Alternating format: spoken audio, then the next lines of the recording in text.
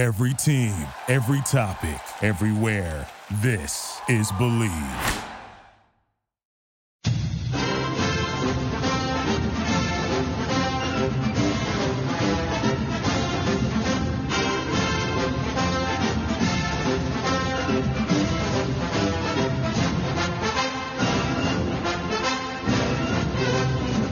All right, we are back here on Illegal Motion for conference preview number 3.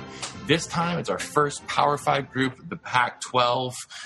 I, as the only one of us who has a degree from a Pac-12 university, get the honors of breaking down the conference. So, I believe it's pronounced Specific 12. Specific 12? Yes. All right. Well, I'm just going to... Are you getting a job as an English teacher? With puns like that, I'm not getting a job, period. Better hope your school you're interviewing at doesn't listen to this show. Better hope they start listening after the interview. Well, we'll start here. I'm just going to run through my predicted standings, then get a little bit deeper into it. The North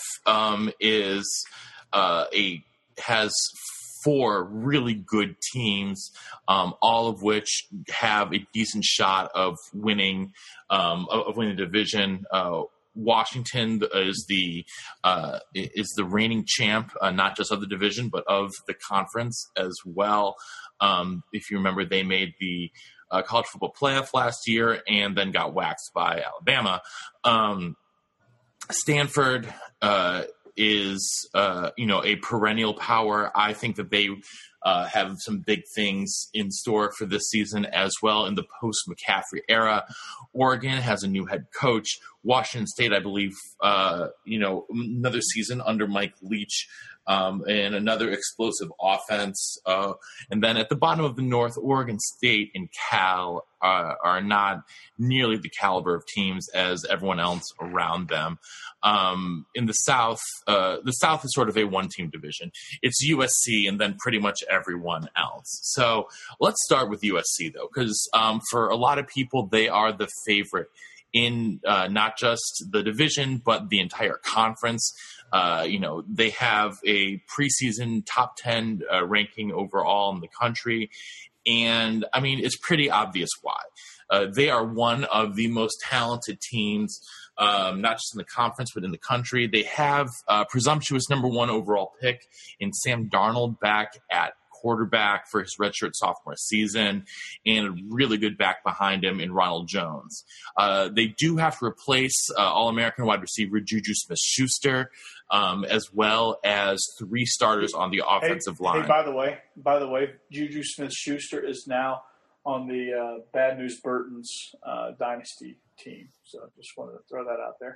Oh, the nice little keeper fantasy league, I believe. Yes. It's a dynasty league, so you keep everybody. You only drop 4 people. Oh. And so basically you just draft rookies, and if somebody happens to drop somebody cool or good, then draft them. I'm glad to hear that Mr. Smith-Schuster has found himself a nice home after moving on from his place in the Coliseum. But as good as the offense is, it's really going to go down.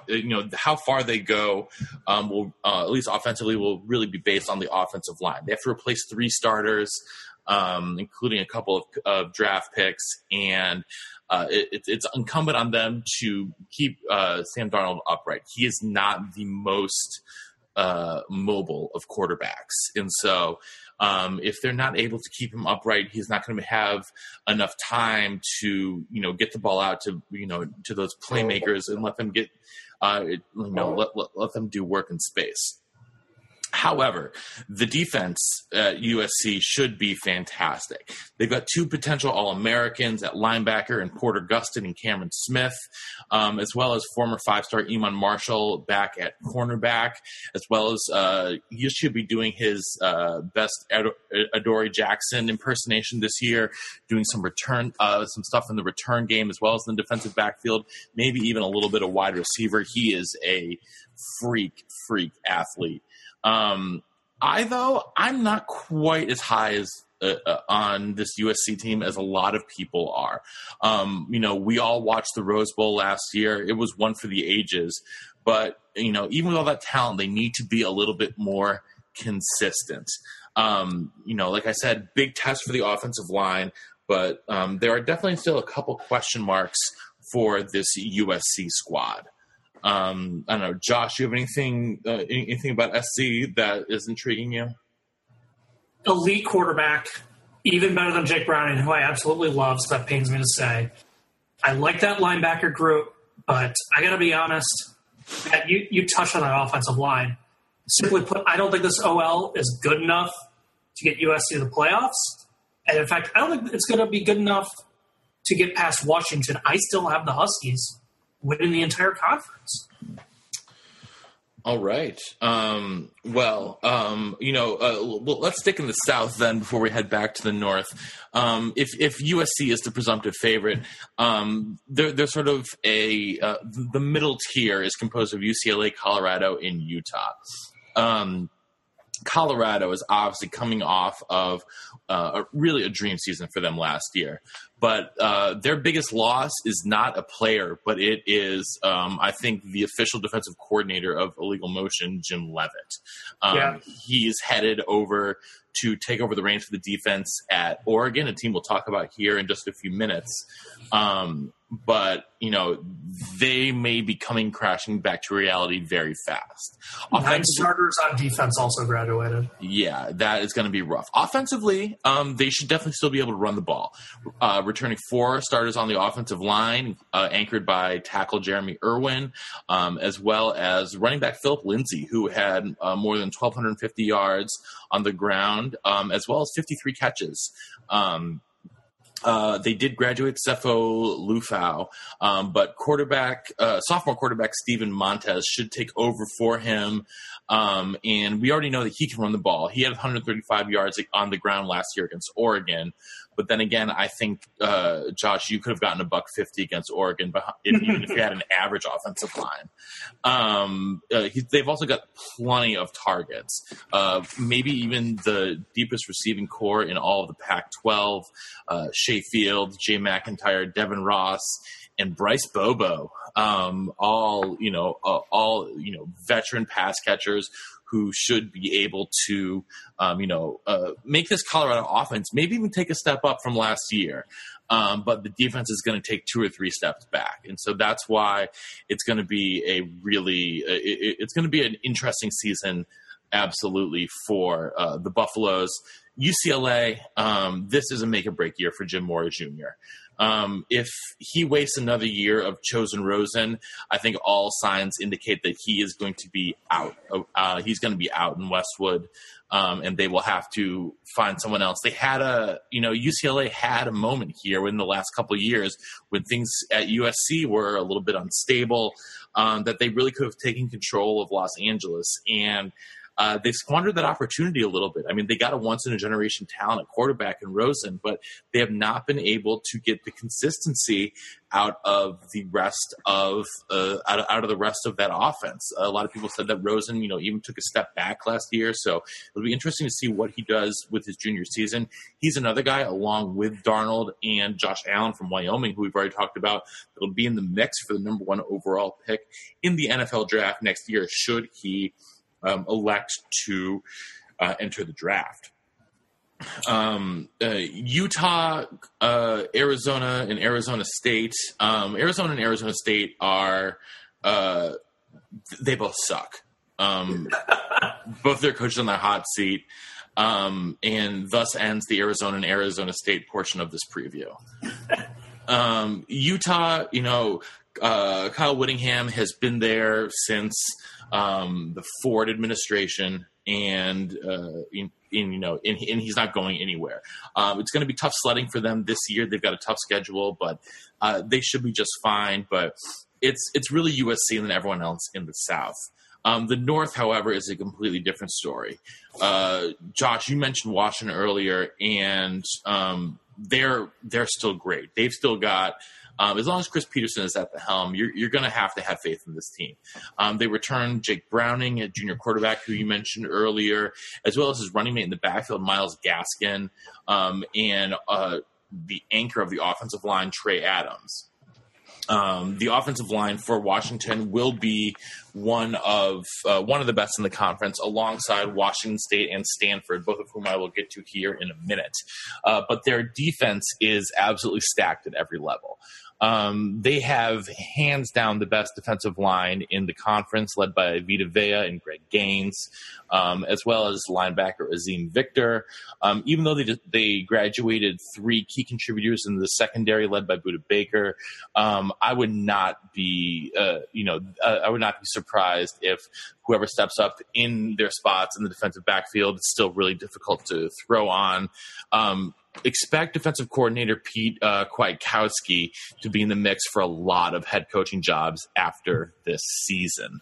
Josh, you mentioned how much you like Washington. Do you have anything to add there? Well, I think you hit a lot of the player stuff, so I'm just going to take a crack at their schedule, because sometimes you need a little bit of luck, and Washington has it with their schedule. Frankly, it's an easy one outside of trips to Boulder and a farm, because all the other teams they play, Utah, Washington State, and Oregon, all go to Seattle, and they avoid the crossover with USC. Yeah. I think that USC-Washington is the presumptuous title game, but if there is anyone who, for my money, the team I am most interested in, I don't think they're necessarily the best, but the team I'm most interested to watch this year is Stanford. Not just because they have great uniforms. I was going to say mine was Oregon. That might dovetail nicely. Yes. Well, I think we might get there next, because for my money, if I were an AD and had got my choice to hire any coach in the country and I got to have him for the next 10 or 15 years, I think I'd choose David Shaw. I don't think that there is a better leader of young men out there. Obviously, guys like Nick Saban, Dabo Swinney, they have the pedigree at the national titles to back it up. But day in and day out, David Shaw impresses me as much as anyone else in the country.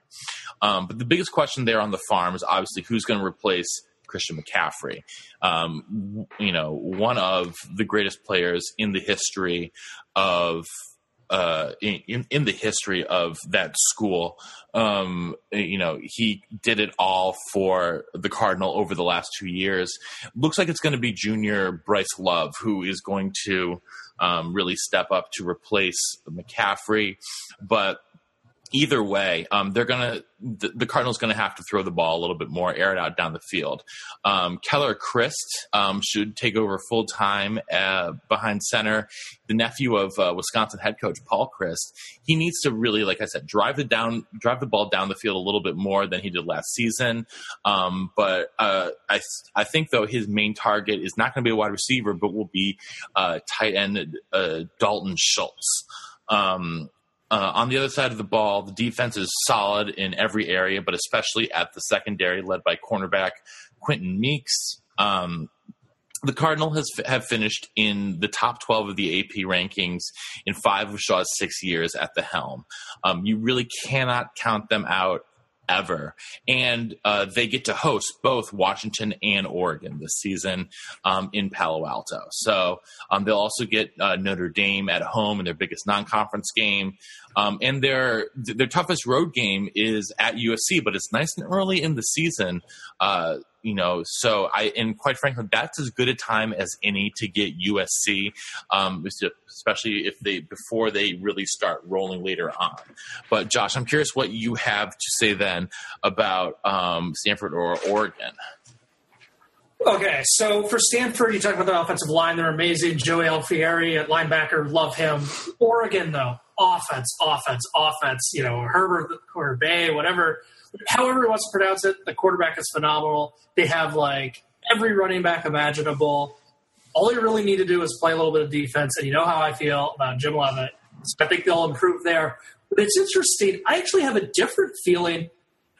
I think you're kind of setting up this idea that Stanford's schedule is easier than Oregon's, but I was actually going to say the opposite. Because they both have Washington. Oregon has to go to Seattle. So obviously that's a little harder. They both have UCLA, and Oregon has to go to LA. So that's a little bit harder also. But with Utah, Stanford's in Salt Lake City. Stanford is in Pullman. And Stanford has USC, a team that Oregon avoids completely. And then when you look at their non-conference for overall wins, Stanford has San Diego State and Notre Dame. And the San Diego State game is down in SoCal. Oregon just has Wyoming in the non-conference. Granted, that game's in Laramie, but I think Oregon might end up with more wins overall than Stanford. I think we're going to have to go to coach for a tiebreaker on this one. Ooh, Oregon and Stanford. This is fun. I think the difference in the tiebreaker is going to be that Stanford has 16 starters coming back. I think the difference that I think Stanford this year can win on the road. I think the only challenge in that tiebreaker between Stanford and Oregon is the fact that Stanford has to travel up to Autzen, but Stanford has been known not to struggle too much in Autzen Stadium. So, you got to think that they're in good shape here. They've got a lot of experience. David Price really just kind of knows what to do, especially when he has a vastly experienced team. He tends to do better in other years. He's one of the coaches that, and I know I just sounded like John Madden just then. Hey, what are you going to tell me next, Coach? That the team that wins the most points wins the game? No, in all seriousness, like there's some coaches that it doesn't matter what they have coming back. They're going to be good. They're going to be solid. But for David Price, I think, you see. You mean David Shaw there, Coach? David Price, I think, is pitching in Fenway Park these days. Am I saying David Price? Hell yeah. Yeah, David Price. Yeah, of course. When he gets a lot of experience going, he strikes out a lot of batters. Is this a baseball show? Did I stumble on the wrong podcast? Yeah, I thought you were thinking of Washington State's fantastic coach Mike Price. Oh yeah, the one that lasted about a week at Alabama before he started visiting adult establishments. Yeah, that guy. David Shaw. There you go, David Shaw. The head coach at Stanford, the guy that has him wear the cool all black uniforms every once in a while. Yes, them. David Shaw, I think, honestly has, his bigger seasons are more experienced teams. And, although I think he runs a solid program, I think he's more of a contender on years that he has a lot of experience. And the reason why that's, I guess the reason why that is because he puts a lot on his team. And he's not one of those coaches that's a micromanager coach. Sometimes coaches that have, whether they have experience or not, some coaches do better with less experienced teams because they're such a micromanager that with the less experience you have, the more of a blank slate those guys are. And then sometimes they coach their way out of their more experienced teams winning. So David Shaw is definitely the opposite of that. And this coaching analysis is brought to you by A&E Mortgage. Well, Josh, one other thing I want to push back against Oregon a little bit is just the idea, they have, pretty much an entire coaching staff turnover. And if you'll remember, during the beginning of an off-season workout, there was some turmoil going on there. They had even turnover after the turnover.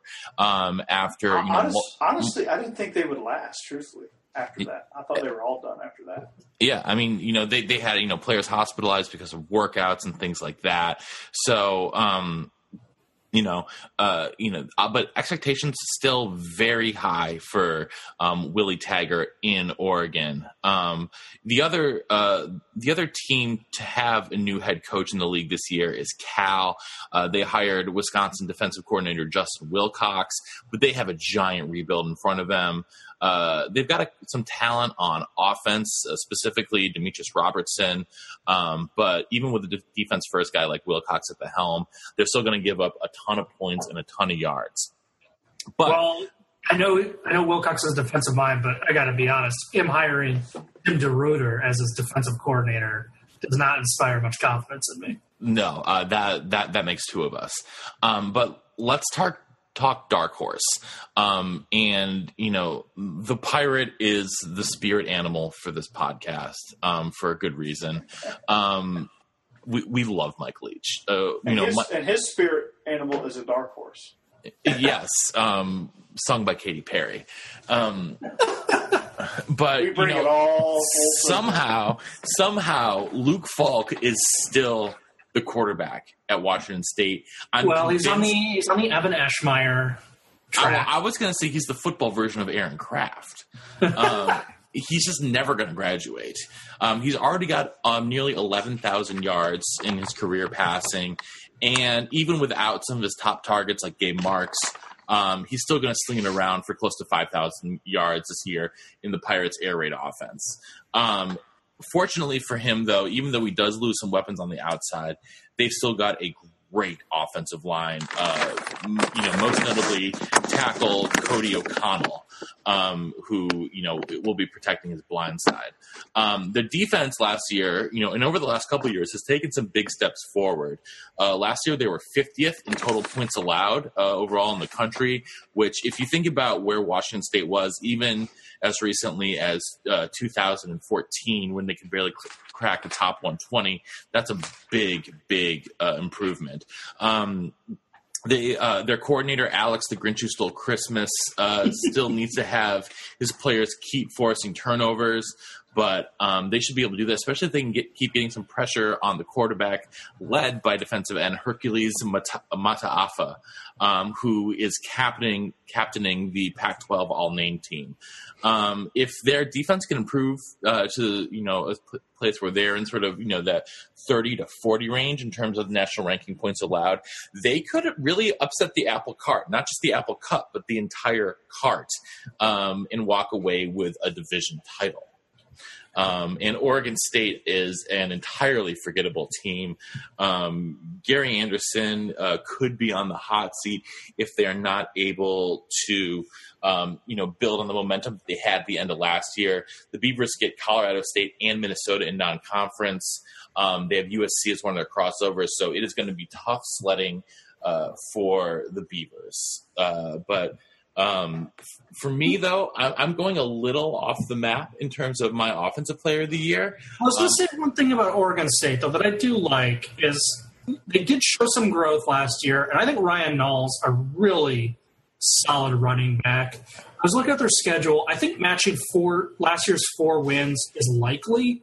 The question is really, can they knock anyone off in the league, or can they start, even with the trip to Colorado State and hosting Minnesota, can they start the non-conference 3-0 and not be a sleeper contender? Can't make that claim at all, but they could make a bowl game. It's not out of the realm of possibility. So I am curious to see what the Beavers do. Well, you are much more optimistic than I am when it comes to the Beavers. My conference offensive player of the year. Why. Yeah, well, my conference offensive player of the year is going to be Josh Rosen from UCLA. I think the hype on Sam Darnold has reached a point where it's too much. And he's going to come back to earth a little bit, especially if the offensive line cannot keep him up. My defensive player of the year, though, is going to be Porter Gustin from outside linebacker at USC. This guy is an absolute physical freak. He's originally from Salt Lake City area. He's about 6'4", 270, but runs, can cover like a safety and pass rushes like he's Bruce Smith. I mean, he is an absolute beast. And he, alongside his teammate Cameron Smith, form probably the best 1-2 punch at linebacker in the country. But Coach, I'm curious to see what you have to add here. Well, as far as like conference players of the year, I think Jake Browning is going to be the class of this conference. I really like Sam Darnold, but I like what's around Jake Browning more, and I think he showed a year ago what he has to offer, and I don't think any of that changes. You look at what he has around him. They can really get it done, and as far as the defensive player of the year, I kind of agree with you there too. I think there's some other guys that that could chip in. You have Cameron Smith. You have Lowell Latui. You have your Hercules for the Fighting Pirates. And don't forget about guys. Vita Vea up at Washington's another guy to watch for defensive. Yeah, Vita Vea. Any of these defensive linemen that are going to go out and get sacks, and some of these more aggressive guys. I think Cameron Smith is going to have 1.5 million tackles at USC. Azeem Victor is somebody that you don't want to sleep on as well. Yeah, the Husky linebacker. In the secondary, I think the best one of that group is going to be Iman Marshall at USC. I saw him play in the Army Bowl, and he looked really good in his one-on-ones, and he's a guy that can be a really special type player back there on the back end. But, overall, I think I'm going to have to settle on Vita Vea as your Conference Defensive Player of the Year. I just think that because Washington is going to clean up on this conference, I think it's going to be your players of the year are going to have to come from that team because that's what it's going to take. And in the conference championship, that's where Jake Browning will win the Player of the Year over Sam Darnold. I think it's going to be a tight race, but I think that game's going to be the difference. All right. 3 hosts, 3 different picks. I actually have Sam Darnold, offensive MVP, and Azeem Victor, my defensive player there. All right. Do we agree on coach? I have Chris Peterson. I have Washington living up to the hype and repeating as champ. Therefore, I have him winning coach of the year. Yeah, I do too. I've got Shaw. I've got David Price. What are you talking about? Oh man, listen! If he can win the Cy Young and the Pac-12 Coach of the Year in the same season, that'd be pretty impressive. Be a new record or something. Yeah, I'm sure someone has done something similar before, but David Shaw, though, still for me, he's still the man there in the Pac-12 North. But obviously Peterson is, I believe, was last year's National Coach of the Year, and rightfully so. And following that up is going to be, it's going to be tough. It's always tough to get back, but they've got the talent. Washington is, a truly, is a program that is, they're definitely not a flash in the pan. They are here to stay. So they should be fun to watch. The Pac-12 North is going to be an absolute bloodbath for those top 4 teams. So I'm very, very intrigued to see who is going to come out of it. So any final thoughts here on the Pac-12, Josh? Oh, boy. I mean, we've covered everything. I was just going to say I think both Arizona coaches stand a good chance of getting fired. Yeah, I think that both Arizona coaches are going to get fired, and I think that if they are worse than 8-4, I think Jim Mora Jr. is gone as well. I think the most intriguing pick, the most interesting situation to look at is Jim Mora Jr. I won't be surprised if Bluetooth gets fired. Although I think he listened to our show because he switched to a regular headset. So, once you get a nickname on our show, that's your nickname forever. So Todd Graham's never living that down. No, I agree there. He will never live it down, but I think he's trying. Well, he's trying to live it down. He can try all he wants, but it's not going to help. The Arizona State team is still just N'Keal Henry and then everyone else. Yeah. He did turn over defensive play calling, which, frankly, calling a blitz every down last year was completely idiotic. So maybe there's a between slim and none chance that Arizona State's defense actually is competent. Competent, no, but maybe like whatever the notch below serviceable is. Somewhere between mediocre and quasi serviceable. I don't. Someone needs to the terms. My Roget's thesaurus is not handy at the moment. So, I think on that note, we're going to end our Pac-12 preview and be back with the American Conference next. Thanks for listening to the Illegal Motion College Football Podcast. To get in touch with the show, email us at illegalmotionpodcast@gmail.com or follow us on Twitter at illegal_motion.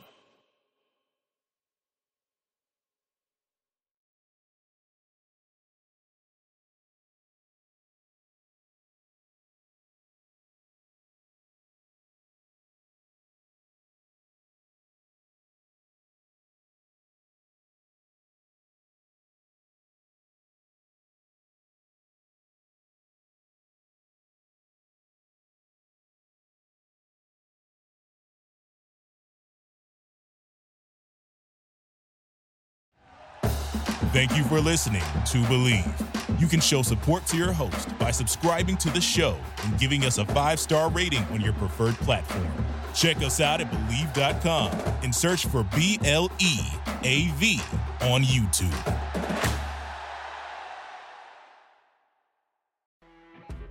You know when you're listening to a true crime story that has an unbelievable plot twist that makes you stop in your tracks?